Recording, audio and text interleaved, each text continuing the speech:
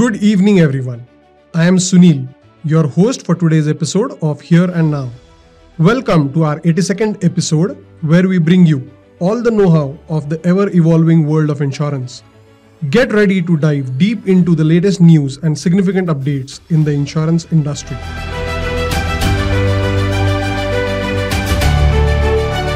So let's begin with some exciting updates.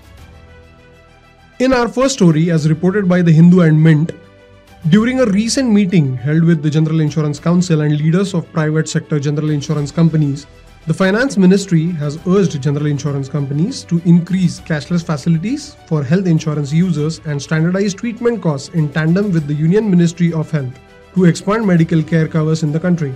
This means you can settle your medical bills directly without paying out of pocket if you have health insurance.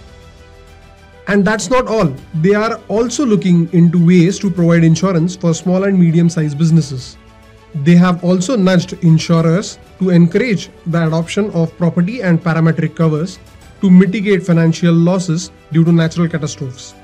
They have also emphasized the imperative need to streamline distribution channels, particularly in expanding the agency channel within the general insurance industry to augment insurance penetration further. This is a significant step towards ensuring comprehensive financial protection for individuals and businesses. In continuation, as reported in Business Standard, the Department of Financial Services is taking action to make our roads safer. The department has asked private sector general insurance companies to work with the state governments and the Ministry of Road Transport and Highways to initiate a special drive to ensure compliance with the Motor Vehicles Act. This means they want to ensure that people follow all the rules of the road, such as having proper vehicle insurance.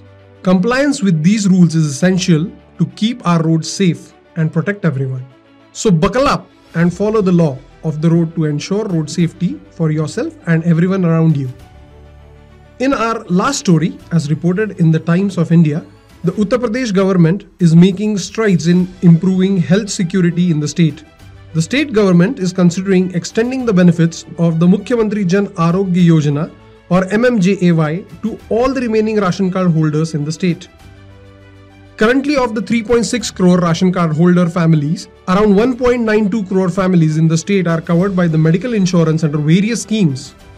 However, the government now plans to extend the insurance cover to the remaining 1.68 crore ration card holders too, for which a proposal to the effect is set to be tabled before the state cabinet soon.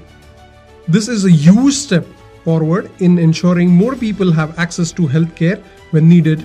Let's wait and watch now how this story develops further. That brings us to the end of today's episode. We hope you find these stories informative and insightful. Our podcast Here and Now will continue bringing you more such insurance updates. So be sure you stay tuned. Until next time, take care. Goodbye.